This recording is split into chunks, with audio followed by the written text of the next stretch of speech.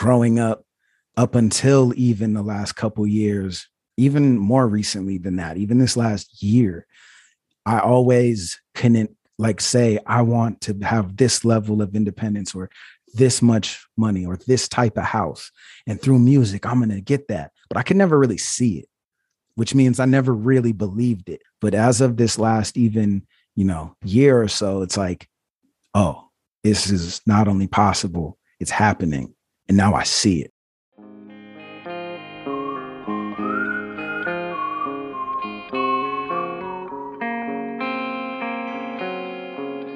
This is My Years Through My Ears, a series about influential songs that have shaped influential lives.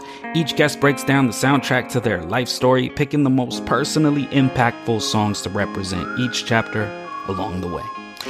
My name is Andres Tardillo, and today's guest is Illmac.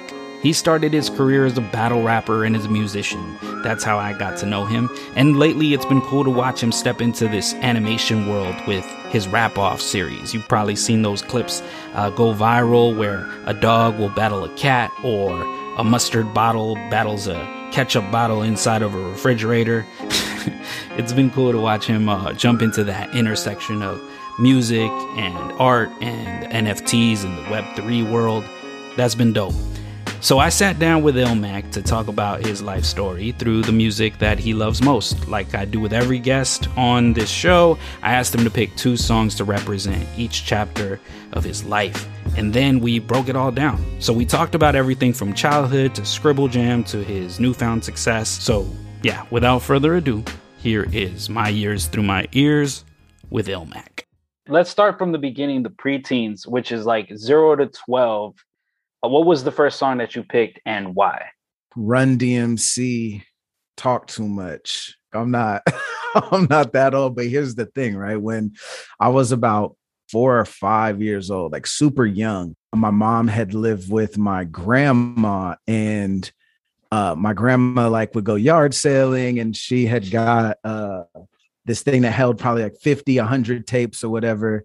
It came full of tapes, and there was 2 hip hop tapes in it. One of the tapes was a mixtape called Jammin'.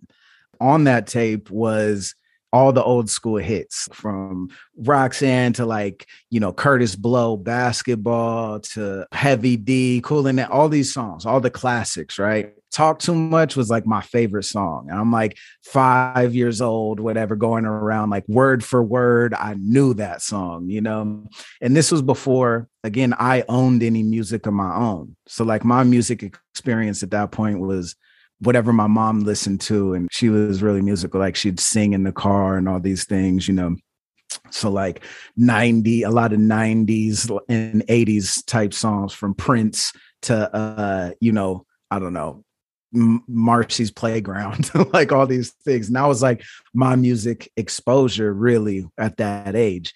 But it like gave me opportunity where my grandma's like, you can have these tapes. And whenever you want to listen to the Walkman, just come and get me or just go grab it over here. And you talk too much. I used to go around as a little kid, like, you talk too much. You never shut up. I said, you talk too much. You never shut up. And my mom's like, what the hell? What are you doing? I remember spitting quotables like the whole, when the cat got your tongue, I said you took it right back. Your mouth is so big. 1 bite could kill a Big Mac. You talk to like thinking like that was the coldest shit ever, And so that song specifically like sticks out in my earliest years. Hip hop like had a special place, even though it would be 5, 6, 7 years before like I owned my first CDs or anything. Like that was like really what first hooked me, and that song was a big part of it. I couldn't spit it word for word now, but I definitely still know chunks. I mean, like that was the first thing as a child that drew me in. Like, wow, hip hop is different. Hip hop is like my music. It's not my mom's or my dad's or nothing. Like this speaks to me. And how interesting that it's like a diss track, basically. Like it's a battle track. Oh yeah, hey, I didn't even ever make that connection. Yeah, like my inception into hip hop was like battle related and punchline related because there's some punchlines on there. The your mouth is big, size extra large, and when you open it, it's like my garage. I said you talk to like I loved that. So that's pretty funny. I never even connected the dots. Like my Genesis songs were battle style. It was like foretelling my future in a way. All right. So what was the second song that you picked? Tupac, Me Against the World. And it was a lot of songs like that was really hard to choose from, but all of them, any of them were going to be Pac. But Me Against the World stuck out because, my grandma on my mom's side, over on my dad's side, like, kind of around the same age, like pre-teen, like 8, 9, 10, 11, 12, like living with him. I like stayed with my parents split when I was super young. So it's like, my mom and us, when I'd visit on weekends, were like at my grandma's, and then on my dad's for a period of time was the same thing, living at his mom's. And I have like 4 uncles and my dad, and like 3 of the uncles lived in the house, my dad, me, and I'm the oldest. And my youngest uncle is only about 10 or 11 years older than me.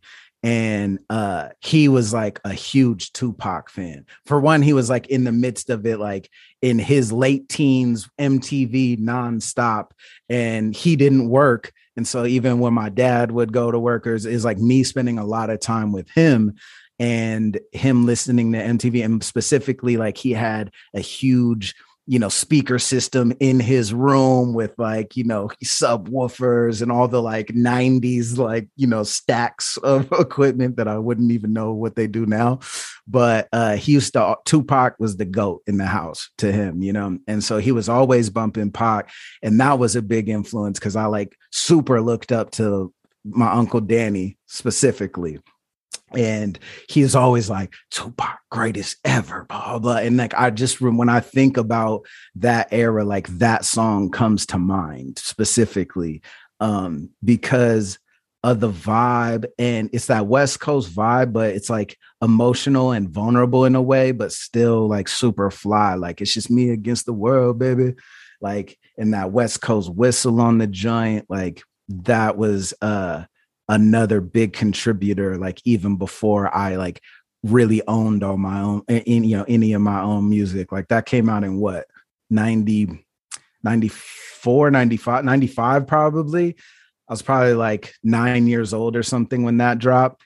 And that was right around when I was like, okay, I want to start collecting my own tapes and my own things, and like really take ownership of this. And that song was pivotal in that era.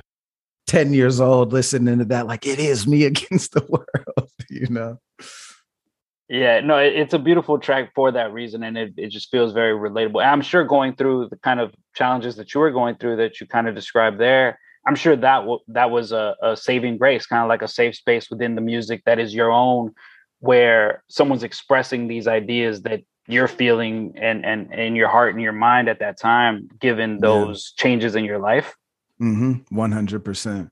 Yeah. And Pac, like, if you ask me GOAT's favorite rappers of all time, like I'm like team Pac. Like he's always had a special place, and it comes from, my origins in that era specifically. And even his way of just, the voice inflections, almost like, pastor like in ways and rhythm. It was like powerful to me, especially at that age when some of the content I might not even just be digesting fully, but it's like you can feel it. There's a visceral reaction, I think. So let's start from the top 0 to 12. Where were you born and where were you raised during that time period? And kind of what was life like around then?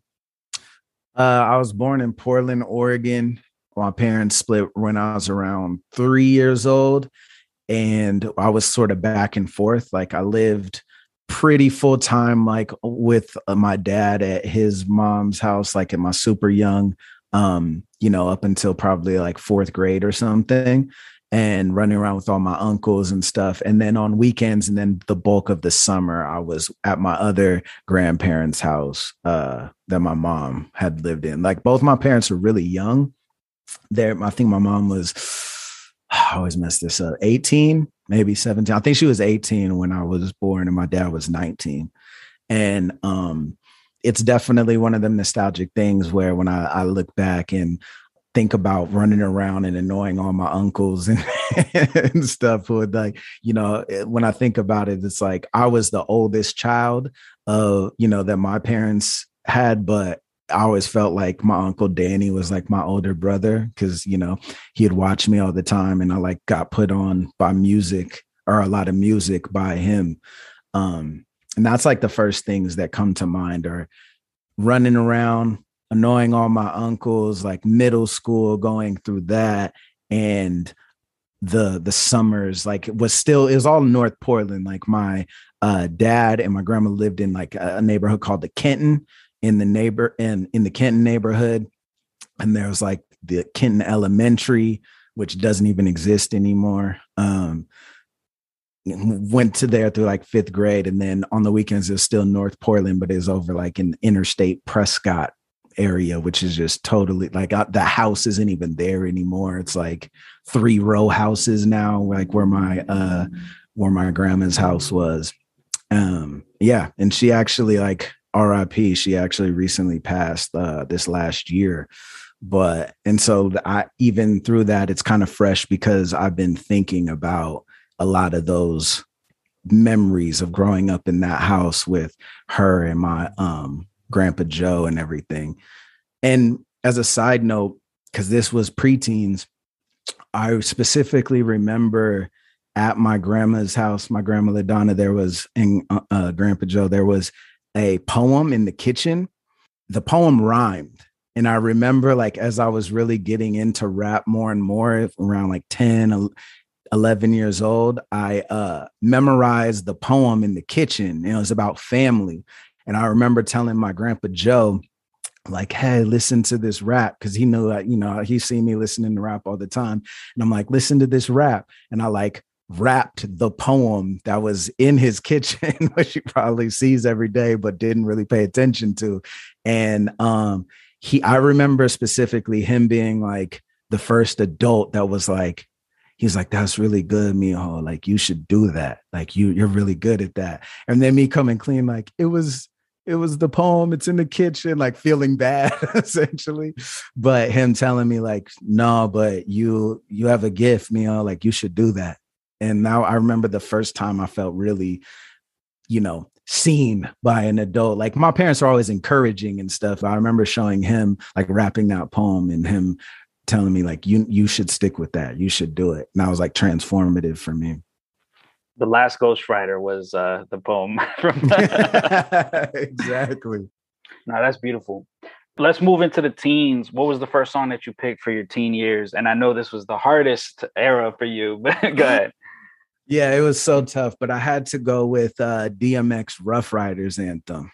The story behind that, you know, the brief summary is early on having those tapes and access to that and access to my uncle's CD collection with Tupac and stuff. Like I had started like collecting some tapes too from friends or, you know, wherever I could snatch them up. I had like Spice One tapes and Comrades, which is like some West Coast shit that goes back, and like Mac and Rob, which is like some local Portland shit. And then I remember wanting my first CDs, like, hey, and it was like coming up to Christmas time. And like, you know, everyone's like, what do you want for Christmas? And all I wanted was CDs. And I had like a laundry list of what I wanted. And one of the first CDs I ever owned, there was a group of them that I remember specifically, but that I got one Christmas. And the first one that made the largest impact was DMX's Dark and Hell is Hot. It just came out like earlier that year or whatever. And I got that album off the strength of like that song coming out. I was watching MTV nonstop, all those things.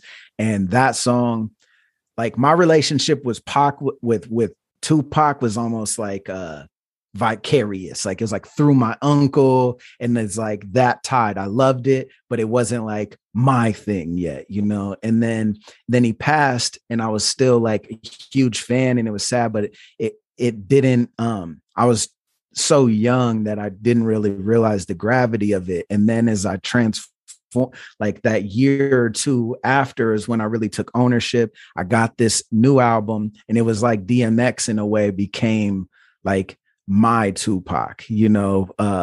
Like I said, my uncle, there was almost like I knew Pac through him, whereas like DMX was me going out and that becoming like my personal artist, you know. Looking back now, there's a lot of similarities that people compare Pac and DMX to, you know, from just their like almost preacher like delivery and powerful persona, and their vulnerability too. That's one thing they had in common that I think I was so drawn to, was they made vulnerability seem cool and seem like a strength. And so that song was my introduction to grab his album. And when that shit hit, I mean, you know, as well as anyone, that shut everything down. So that was real big for me, because it was the first part of that first batch and the most influential sort of song, whereas like now I'm directly influenced in taking ownership of like my choice of music. And so it was that. I think I had like Life and Times, Carter Volume 2. And I think that was it with Hard Knock Life on it and everything. And then I had Method Man to Cal 2000. And then like Rakim 18th Letter. And those are like and then a hip hop source awards compilation. And that was like my first batch of like CDs that I owned, you know, that I really nerded out over and knew, memorized all the booklets and credits and all of that. Those are like my first 5, and DMX was my favorite at that time. Rest in peace to the dog. Yeah, amen. And the source compilation was the new version of the Jammin' tape. Yeah, it was. Yeah, I didn't even think it had like that one. I only remember a song or two on it, but I remember it had just a timestamp. It had I think Cameron and Mace, Horse and Carriage. Damn, it had some others. That's just the first. I don't know why that's like the first one I remember. Whatever. Let's talk about your next joint. What was the second song that you picked for your teen years? Eminem, Rock Bottom. So from the gate, right, when Eminem dropped his single, My Name Is, I was already like writing and writing raps, and like started to like show just a couple people, close friends and stuff, that I was rapping. So I'm not going to lie, when he first dropped, I was a little hater. Like I was a little like, I'm the like white, like the white rapper, like this is corny. Like, and, but I still was like, this is kind of crazy. Look, this is different, because his whole style at the time was like, wait, what is this? What's going on? And I thought it was cool though. But then I heard one of my boys had his album and he was bumping it, and I heard Rock Bottom, and that's like I immediately ran to LimeWire. I was hooked because, again, much like, you know, the conversation about the things that drew me to artists like Pac to DMX, like this specific song made being vulnerable cool. And there was so much of it that I related to, because that song had like it had a spiteful tone, like resenting, you know, the people who had it better than you. And regardless of how petty that might seem, it's super relatable. And as a kid, you know, I grew up in a household that was, you know, I had a bunch of, I had like 3 siblings in the household. We always had like some family member living there. And I had seen my other friends' places and everything. And like was almost like it was a thing where we couldn't even have company inside the house. You know, we kind of had a hoarders situation going on in parts of the house. And it was like a spot of shame for me. And, like lyrics like growing up in a house with no furnace, unfurnished, like we didn't have a furnace. We had a fireplace, you know, in like this big house. And like those things like made me really connect. And then like seeing other people around me who sort of had it, you know, quote unquote better or more well off, and kind of in a way resenting that, like not even realizing it maybe, but like feeling that shame, you know, this song sort of became the theme song for that feeling and gave a voice to that. And that was definitely a big influence at the time. No, that definitely makes sense. You know, a lot of times people have associated you with like multi-syllable rhyme schemes and stuff. And obviously Eminem is uh, in that lane also. Like people think of him and they think of, oh, he's such a technical rapper. Mm-hmm. But I think this song is what drew me to him as well, because of course he does that. But in this track, you can see where kind of the technical aspect is combined with a purpose, with a message, with like a narrative, a personal storytelling quality that I think is good. And I remember that standing out the first time I heard it was like, wow, this is kind of like what you're talking about, the vulnerability that I love, but it also combines that with what he's known for in the writing. Yeah.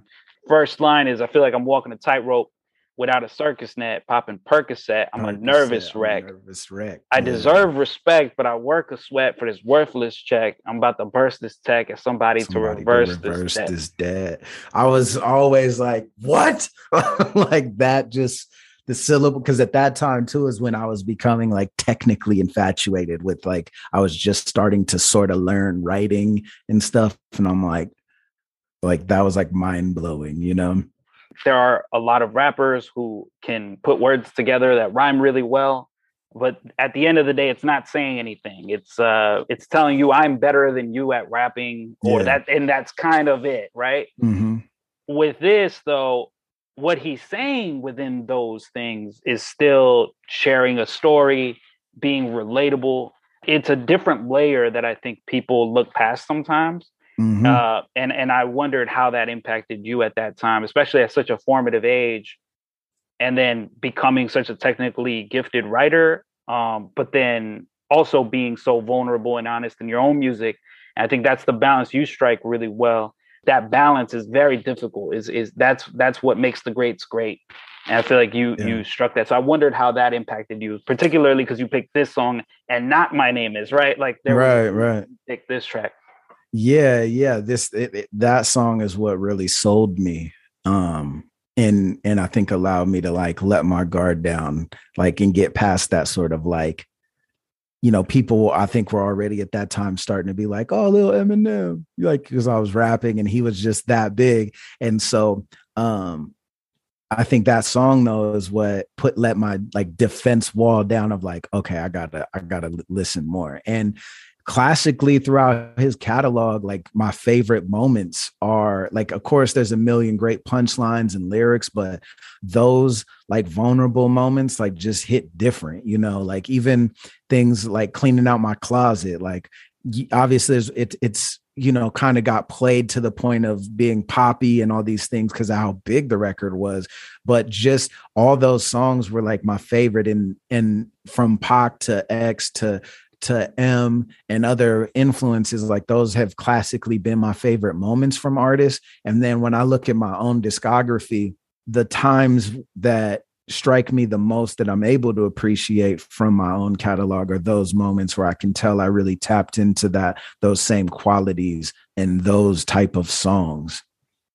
And you had shared some honorable mentions, and within that is Jay-Z's Hard Knock Life, which I feel is very similar to what we're talking about. Yeah. Somebody who's gifted, talented, extraordinary. His presence on the microphone, his flow, his delivery, his writing is all great. But when it combines all that with sharing a part of himself and these really very detailed stories, and then you also added Thug's Mansion, which is another Pac song that kind of fits that.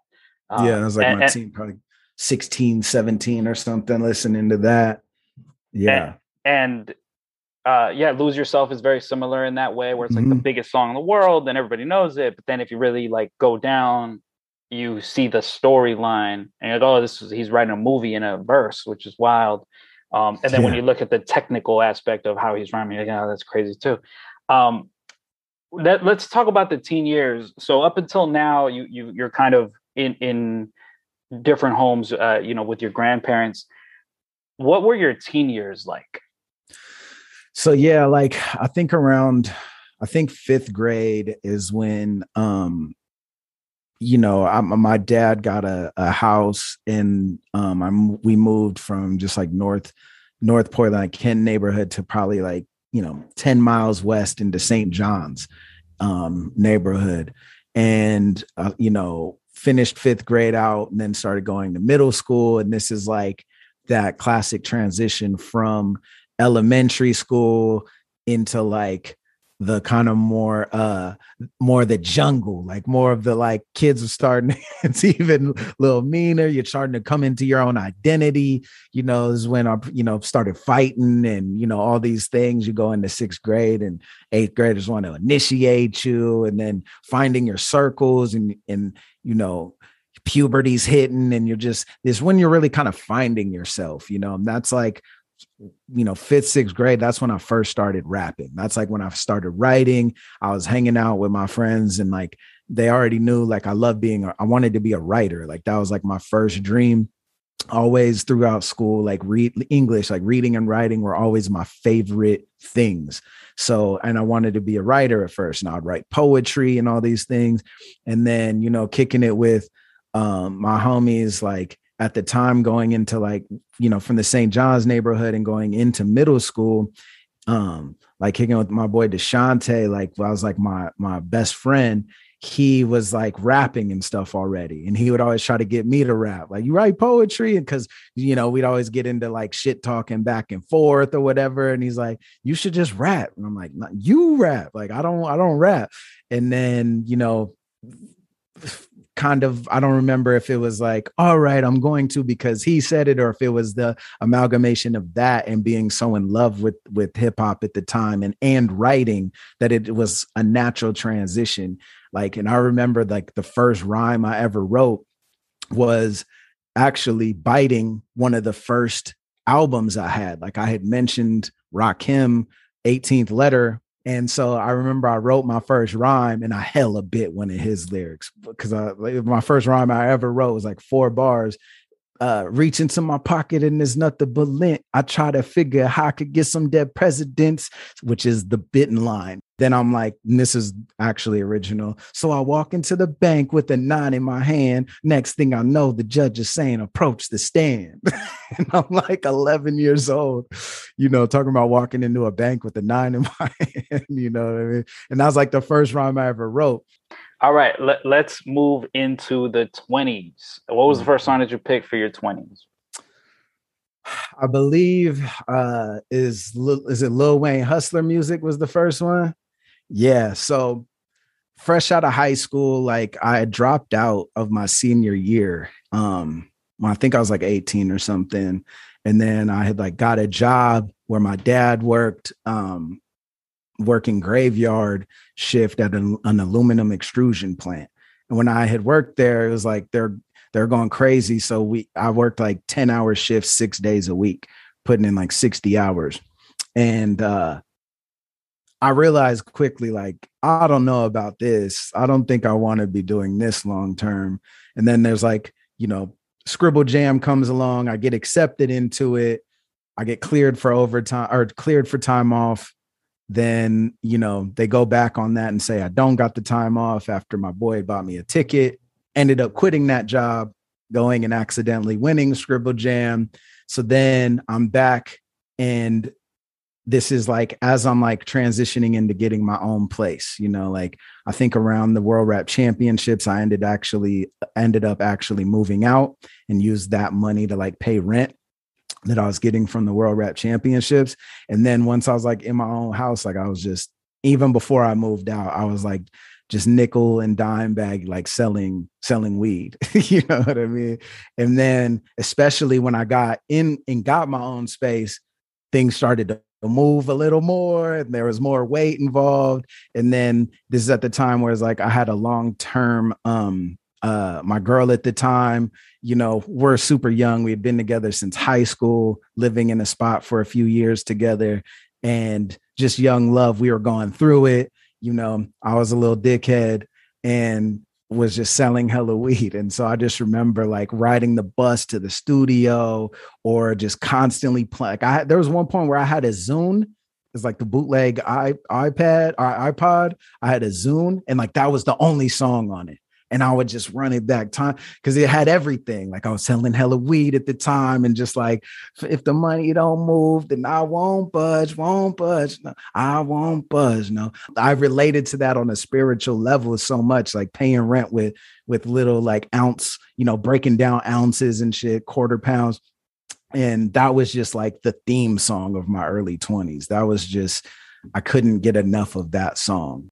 We mentioned kind of the frustrations that the song captures, but it also captures a lot of optimism, right? Like he's like, I'm going to do this. Like I'm headed for success. Are you riding with me or not? Because now, how did that optimism help serve the 20s for you as you're listening back? Yeah, I mean, at this point, like I said, my parents have always been super supportive and family and all that. But, it's getting to a point too where I'm doing this rap shit. I'm putting everything into it. And, there's like my mom who's like, that's cool, but she's disappointed or sad that I dropped out of high school. And there's pressures to like go back and to get a GED and to do all these things. Because like to have a fallback plan and all these things, which I know that's just, she's doing her job. But at the time I was just like, there is nothing else. Like, this is what I'm doing. I've been, obsessed with this for, this music and doing it now for over a decade. And then before that was in love with it for, as a 4-year-old, 5, 6-year-old. And so to me, there was nothing else that I could do. I'm like, I tried the job for about, 6 months or whatever before. And then I won Scribble Jam. Like, I'm getting all these signs, and it was like I had to be my biggest hype man or believer, and even also in my relationship at the time, it was like, yeah, we're getting by, but maybe if you got a job, then, and I'm like, well, I'm getting money to do this. It's like, yeah, but you could have more steady. There was slow days. There was times, and I had to like, that was the biggest part of it, was that optimism of like, I'm doing what I got to do, and we're eating, like we're doing this, and there's only going to be more. Like, are you with it or not? That it perfectly sums up that time period of my life, because I always believed I had to be my biggest believer, and be delusional at times, as artists, you kind of have to be in order to really dedicate your time to this. And that, like, being a theme song for that optimism with your back against the wall, all that, like that definitely sums up an entire era for me. And it's still relevant. What was the second song that you picked for your 20s? So yeah, later in my 20s, it was actually Kendrick Lamar, Cut You Off. My boy DJ Fat Boy, shout out Fat Boy. We were doing live streams on Ustream. There's like pre-Twitch and all that. And we were doing live streams where he would DJ, he would play songs. We would interact with people in the chat. I would play my own songs. I'd freestyle, take words from the audience. Mostly would just be getting hella drunk and high and rapping. At the time, he had gone on tour with E40. He was DJing for E40, and it was when J Rock was opening up for him, and J Rock's hype man was Kendrick Lamar. And I remember when he came back to Portland on tour, he was still, I think, had some dates left. He's like, yo, I was kicking in with this fool I think you would like, who's on tour. He's J Rock's hype man, this fool K Dot, Kendrick Lamar. And he showed me the Monster freestyle. He showed me a couple of things, but the first thing he showed me was the Monster freestyle of Kendrick. And I'm like, oh, this is pretty crazy. And then I think Overly Dedicated, it just came out, and he showed me something else. And I was like, yeah, that fool's really tight. And he's like, yeah, we could probably get him on a song. I think we could get him for like, I'll ask, So I go home and I look him up again, and I'm listening to other songs, and I pulled up the music video for Cut You Off. And that it's so, I didn't even realize how thematic a lot of these songs are, but that song, it just hit me different. Like after I heard Cut You Off, I called Fat Boy like, this fool is the one. Like and at this point he's just J-Rock's hype man, but I'm like, this dude is like my next favorite rapper. Like this is crazy. And that song for me, it's a really vulnerable song. And he's talking about his family and drama within his family and relationship and his boys, but it's not in a messy way. Like he's being vulnerable, but and talking directly and talking about all the drama around him coming from people he loves, but not in a way that is vindictive and just comes off vulnerable. And that struck a chord with me so deep of like, there's a lot of things even in my life or whatever, where I'm like, I don't want to rap about that, or that, if someone heard that, in my family or whatever, that could be disrespectful or whatever. But that rung a bell and was like, you can let down another wall, be vulnerable, and speak freely about your relationships and things in your life without doing it in a drama instigating or catty or petty way, in a way that just comes across as you having a conversation one-on-one with the listener. And that's how I felt listening to it. I felt like I was Kendrick Lamar's like best friend at the time. And he's just venting to me about things that he's going through. And I was like, yeah, because you had like Eminem and Rock Bottom, but then if you look at Eminem, there's a lot of things that are like, you're just petty. Like there's a lot of vulnerability when you're talking about killing your baby mom, or you talk about, your mom doing hella drugs and this, and it was in a different way. But this way showed me that it was like, you could do it respectfully and as a real person and have a connection with the listener that was next level. And that song for me was that. And I remember I called Fat Boy back and he was like, yo, I talked with, folks, and we could get you a Kendrick verse for $2,500.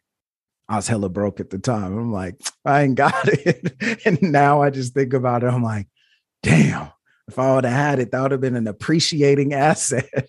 Like, man, I should have figured out how to get that. When you think back to this time period, the 20s, what do you think about when you reflect on this time period? I think about, moving out on my own for the first time. I think about, really hustling and things and taking everything I had and putting it into rap, taking L's. I think about, my girl of 7 years leaving me at the time and me living alone in that same townhouse that we had moved into in St. John's, and staying there and going through it like on an emotional level for 6 to 8 months. I think about moving back home to my parents and being ashamed of that, and then getting my own place again, and then new relationships. And I think that's when I started traveling to California and linking with Chase too. We linked on MySpace. He had just randomly hit me up. And I heard some of his beats, immediately started writing. I was working with Only at the time. We were creating, the prototype for the Only an Ill album over mostly Chase beats. And then I started taking road trips down to Sacramento, driving from Portland to Sacramento to link with Chase. And that was probably around 2009 or something. But that was it was all that transition of moving out, going through it, moving back, hustling, put everything into music, and then taking road trips, borrowing my stepdad's whip, just for the weekend, and driving down to Sac and then driving back on Sunday to make sure he had it to go to work on Monday. And that was the beginning of it was the inception or the genesis that foreshadowed me. Now I live next door to him, to Chase. And make music with him nonstop. He's my go-to. But that's like really what I think of in my 20s is it was all transition. There was a ton of transitions from moving out to moving back in with my parents to, you know, forming new relationships, moving out again, the road trips. And it was when adulthood and the freedom really kind of like started setting in and me finding my own voice. And that all kind of translated creatively as well. That's really dope. You said something interesting earlier. You said I accidentally won Scribble Jam. How was it an accident? And for those who don't know, Scribble Jam is a freestyle competition that would happen every year. And it was like the best freestylers around the country and sometimes around the world would get together and do like a competition. And it was like hosted by a bunch of big names, or, you know, especially in the underground. And you won, what was it, 2003 or 4? 04. 04, you win. How did you win accidentally? So, yeah, I mean, you had like cats like Eminem who lost to Juice in the 99 finals, and Rhymefest won in 03. And it was just a hip hop gathering. You know, they had the graffiti expo, they had b-boy competitions, DJ battles. And so there's like thousands of people there. You know, it was a festival that took, you know, it was like a 5-day festival or something. But I had watched all the VHSs and then the DVDs when they came out. Like I'd go down to 360 Vinyl that was downtown as like the hip hop store. And I would go there and buy the newest Scribble Jam and watch it with my boys and talk about like, yo, I'm gonna win that one day. And I remember like homies being like, yeah, I mean, you're good. Yeah. You know, like, sure. You know, but when I say I accidentally won, because I had submitted footage from local battles. I was already battling and winning battles in Portland in order to like get into the prelims. So it was like a thing where it's a 32 MC battle, but you could get into a prelims, which was a whole nother 32 MC battle. And then like the top 4 from the prelims would fill the last 4 spots of the actual Scribble Jam lineup, which was pretty much like invite only. They'd seek out the best talent they could get in there. And I submitted, I heard back, and he's like, yo, we're down to have you in the prelim battle. And so that was just such a long shot, because it was like, okay, I know this is all the best. I went in there with a goal of, I just hope to make the DVD. Now, what that means is either A, having one of the best battles of the prelims, which would sometimes make the DVD, or making the main stage battle, which didn't guarantee, but very like it increased your chances of making the DVD, because like the DVD wasn't just every single battle would make it was a highlight reel. So yeah, it'd be exactly. Like maybe a good punchline, and it would have like the person's name at the bottom corner or whatever.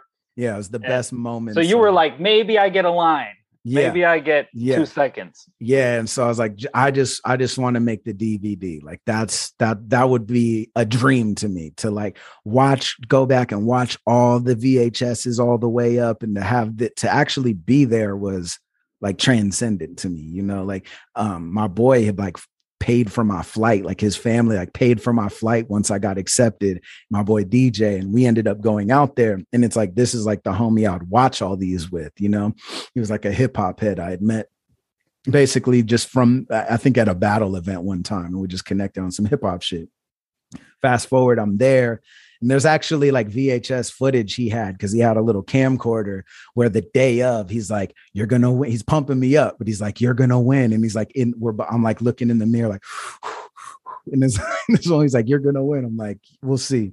But it never really crossed my mind that I could win, even while it was happening. And I was in the finals. Like there was, that never even really entered the realm of possibility. In the second round, I battled Swan, and Swan was the guy. Like the previous year, a lot of people said he might have got robbed against Rhymefest, or he was just the guy who had all the momentum. He was like on the MTV battles. And I remember like a year before, me and the homie were in Santa Barbara for a battle, same homie DJ. And he is like, he's like, we're talking. I had lost a battle in the semifinals to like Borat or something. Borat ended up winning it all, but we're on the way back in the airport, Santa Barbara airport, and he was like, I'm like, yo, I want to fucking battle this fool Swan at some point, bro. Like, and he's like, look, I'm your biggest supporter. I believe in you, but if y'all ever battled, like, he'd probably smoke you. And I remember like going to the, like being hella bothered and going to the bathroom. And like, I remember like while I was pissing, just drifting in thought, and I'll just be like, this fool doesn't ever even switch up his cadence, dude. Like, I would just say that. And all he'd be doing is calling people like actors, like insert an actor's name. And like, I thought of that when my boy said that. Fast forward, he's the one in the crowd, and we would watch the brackets. And after the first round, me and Swan had battled last, and it was obvious we won. So I looked at him in the crowd, and he was like, you're battling Swan next round. And I'm like, yep. And then I knew I'm making the DVD. Swan, he's got it. And then I ended up using those lines I had basically thought of when my boy had said, you'll never battle him. So then the rest of it, I ended up winning, and it was just surreal, you know? I remember watching it at the time, and it was like you were floating in the air. It was like you were floating in the air, and but it felt like a coronation. You know, I mean, that's what it was. I mean, you got all these people that you admire and respect and look up to, and they're just giving you the flowers. So that's a beautiful moment for you. Let's move into the 30s. All right. What was the first song you picked for your 30s? So this song is actually, I picked Lil Wayne, Glory. Glory, to me, still today, is one of the best, just straight rap, like just straight rapping at a high level. Like, this fool goes insane. And to the point where when I like want to get hyped up to write like a Raising the Bar or One Above session, or even like a battle, I'll go back and listen to Glory. And it like gets me pumping, like, okay, I want to rap at a high level like this, you know, like there's so many quotables, like he rhymes off hallelujah like 3 different times throughout the verse. I'm hotter than Honolulu. My clothes and socks and shoes new. I've been a boo-boo since Gaga Google and Dada Boo-Boo. So, and that's like a slant rhyme off of hallelujah. He like comes off that. It's one of those like big choir, like, you know, could be in a Nike commercial type joints. And he absolutely styles all over it. And it's not just this rigid, like back-to-back bar shit. Like, he's doing the slant rhymes, like the Honolulu rhyming with hallelujah. And he does these like transforming rhyme schemes that all go back and forth. And to this day, whenever I really want to get hyped to write something, I'll go back and listen to that. What was the second song that you picked? So the second song I picked for my 30s is actually Mac Miller, Come Back to Earth. Rest in peace. Much like Eminem, when he first came out, I didn't want to listen to it. I didn't want to like him because like the homies or other people would just be like, oh, you're like Eminem, or oh, and my name was already Mac in it. And so when Mac Miller first came out and was buzzing, like people would say like, oh, like Mac Miller, or bro, did anyone ever tell you sound like Mac Miller or that? And I resented it. So I never listened to Mac early on. Like, I robbed myself of that. People would show me shit that was fire, and I'd be like, that's fire. Like free radio freestyles and things. I'd be like, yeah, that's fire. And I remember watching his show on MTV, and I'm like, he seems funny. He seems cool. I'm not going to listen to him. I don't want people to think I'm biting, you know? And it was kind of that younger, you know, hip hop competitive spirit and just not wanting to sound like I'm biting someone. And we had already had the, like, you know, quote unquote white rapper Mac in the name. So I'm like, okay, I can't listen to him. Then it might get spooky. So I went on tour with Slumville. And prior to that, I was in the car with Baby Franco Chain, formerly Bobby Butcher, and he was bumping the Divine Feminine. And I didn't know Mac Miller was doing music like that, like with the depth and soul and vulnerability of that. So again, that's kind of been the theme throughout this. I was drawn to it, like, wait, what? This is Mac Miller, like dude from the MTV, reality show. This is him. So I was beginning to open up to him, and then I ended up going on tour with Slum Village, across the U.S. opening for them, and I went with my boy Only. I went with Chase Moore and Zoo DeVille, who like does a lot of the music videos, films all the One Above sessions, and Zoo had a playlist. And raps amazingly. He's on the One Above sessions. He has his own rap series called Tuesdays. That's like, some radio freestyle shit where he just drops and goes crazy. He's an amazing artist too. Young cat. We're on tour and he has like a Mac Miller playlist and he's going through. And it was when the first single for Swimming dropped. And it was Self-Care, I believe. And I heard that and there's like a beat switch up and I'm like, wait, what? This is Mac Miller? And he's like, yeah, bro, like you're sleeping. Like I've been telling you, Mac is nice. Like, and I'm like, all right, I'm late to the party because I've just tried to be, but I'm like, I have to hear more. And so I dug, into his discography, started bumping like his more recent things like Divine Feminine. And then that album dropped and I'd copped it immediately and was bumping it nonstop. And the very first song, Come Back to Earth, is like not a rap song at all. He's just singing, and it just immediately like blew my mind. And I love that entire album, but that song is the most played by far. I would nonstop play that. And some of the lyrics like, my regrets look just like text I shouldn't send. Like the writing on it is so good. And I'm like, wait, what? And I had just like started making a lot of music with Chase. Funny enough, that's like, there's a group of songs where it's like no rapping. It's just more melodic and things. So then I hear that and like a part of that little piece kicked in of like, damn it, are people going to think that I'm just like biting Mac Miller now when I come out just with more singing type songs? But that song I could not stay away from. And like Mac had showed me and Thesaurus love in the past. Like he had reached out on Twitter and then like quoted something from like the World Rap Championships, I think it was. And he seemed hella cool. So when that album came out, I was bumping that song nonstop. And one night I was in Portland and I was like having almost like an emotional moment listening to that song. Like, this song is special, man. This is like song of the year. So I decided to DM him and I hit him up and was like, yo, bro, you don't really know me like that, but bro, this song to me is like song of the year. I absolutely love this song.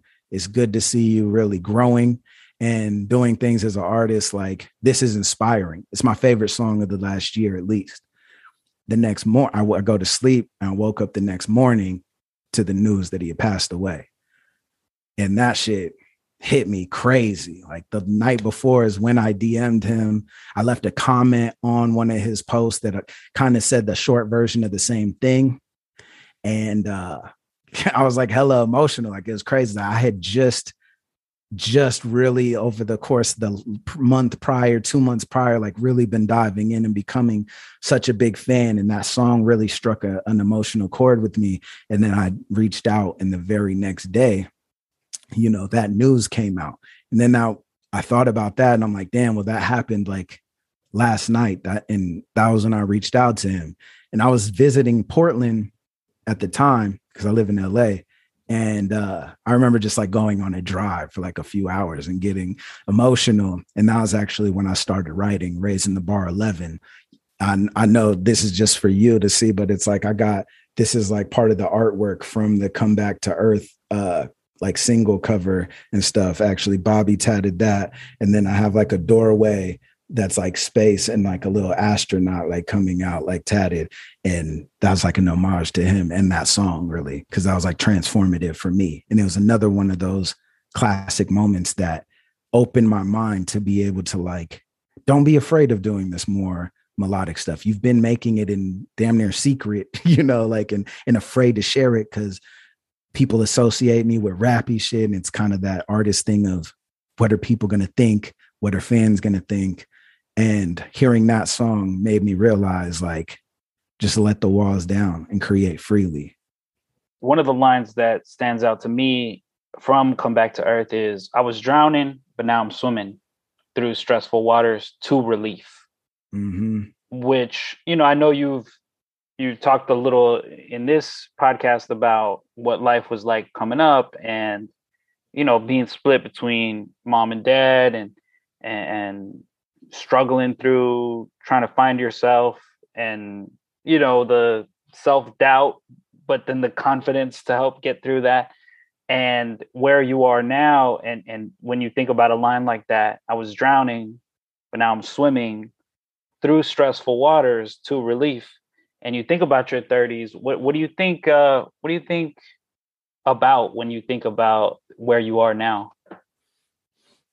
Yeah, over the last, handful of years, like my 30s, like that's when I moved. When I was 29, 30 years old, like that's when I moved to LA. It was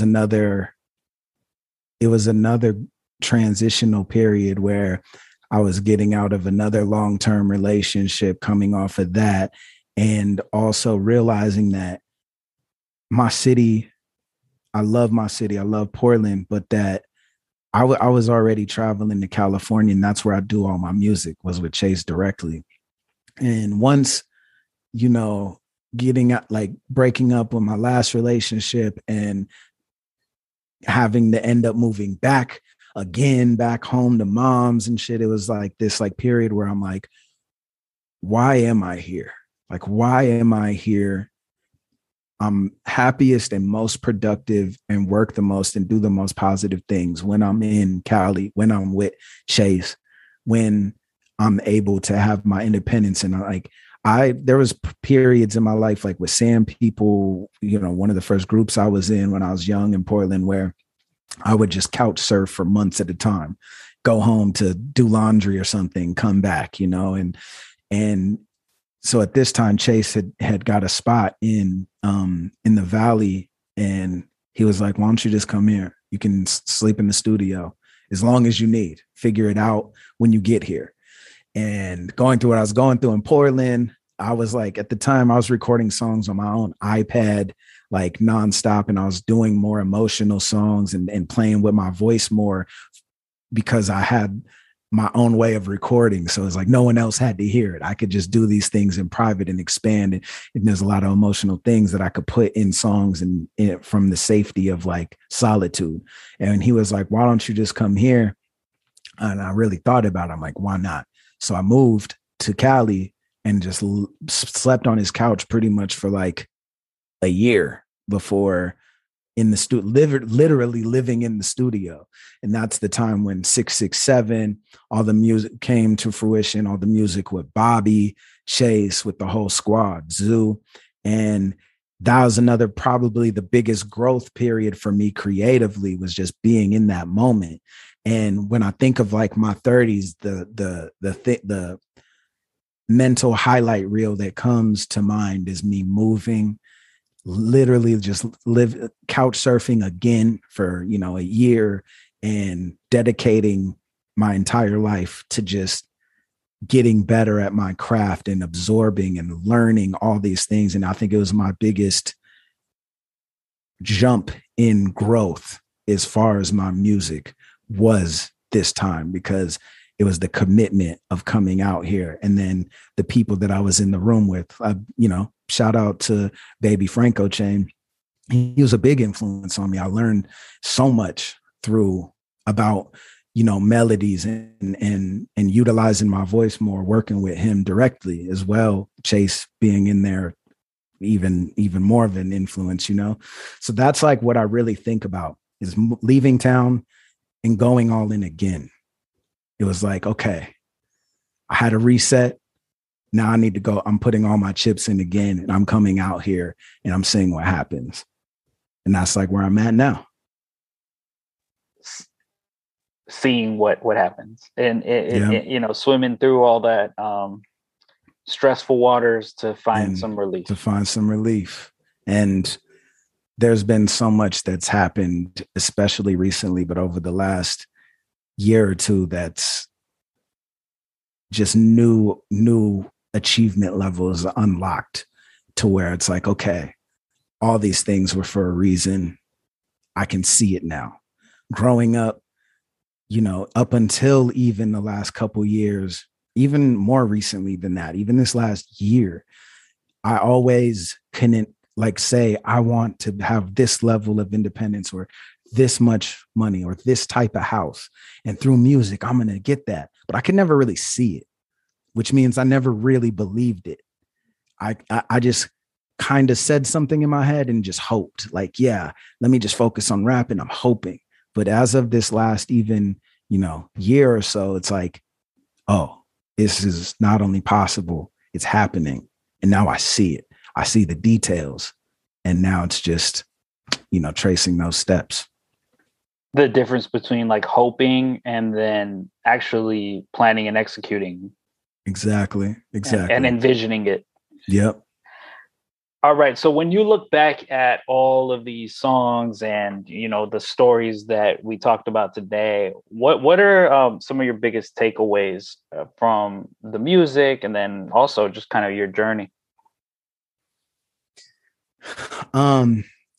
It's crazy because I never had really sit back and like audited these and have these conversations with myself. So I didn't realize how relevant some of the most influential songs and moments were to me, and how my music style and my best creation kind of mirrors all those favorite moments. I never realized that the reason that I can listen and appreciate my own music when it's most vulnerable was because that was what I sought out in other artists. I never made that connection. And it's kind of mind blowing because I'm on a year passing of wanting to create, or having started and created Winter. And that's the last album of a 4-album series based on the seasons. I started with spring, did summer, did autumn, that dropped about a year ago, and winter. Winter, I've had enough songs, more than enough songs for. Since last year, I had more than enough songs, but it's my most vulnerable. So I just want to, and it's this thing of like, I've been putting it out because I just want to get it right. It needs to be perfect in my mind. It's like, this is the final chapter. This seasons thing is more than just labeling something seasons and adding some sound effects. Like, it's a story being told. Like the story we talked about today, from teens through to now, that's my seasons series. Winter is the 30s, essentially. It is that transition, the transition from relationships into spring, and everything is full circle. And that's where I'm at now. And this conversation actually, I think, might help me unlock the inspiration I need to just commit and put it out, because I have more than enough, like I said, and it's all my most vulnerable music. So I think when I look at that and I look at these songs and the conversation we had today, I can take away of just like, let go, make the music that you're the biggest fan of and you can't go wrong.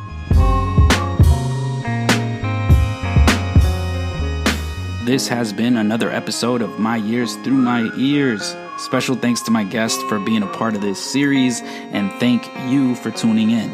The theme song for this series was created by Atmosphere. The song that you're hearing is called Anybody That I've Known, and it was used with permission from Slug, Ant, and Rhymesayers Entertainment.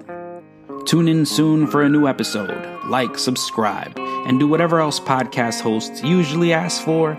It truly does make a difference. Until next time, I'm out. Or as my son likes to say, peace out.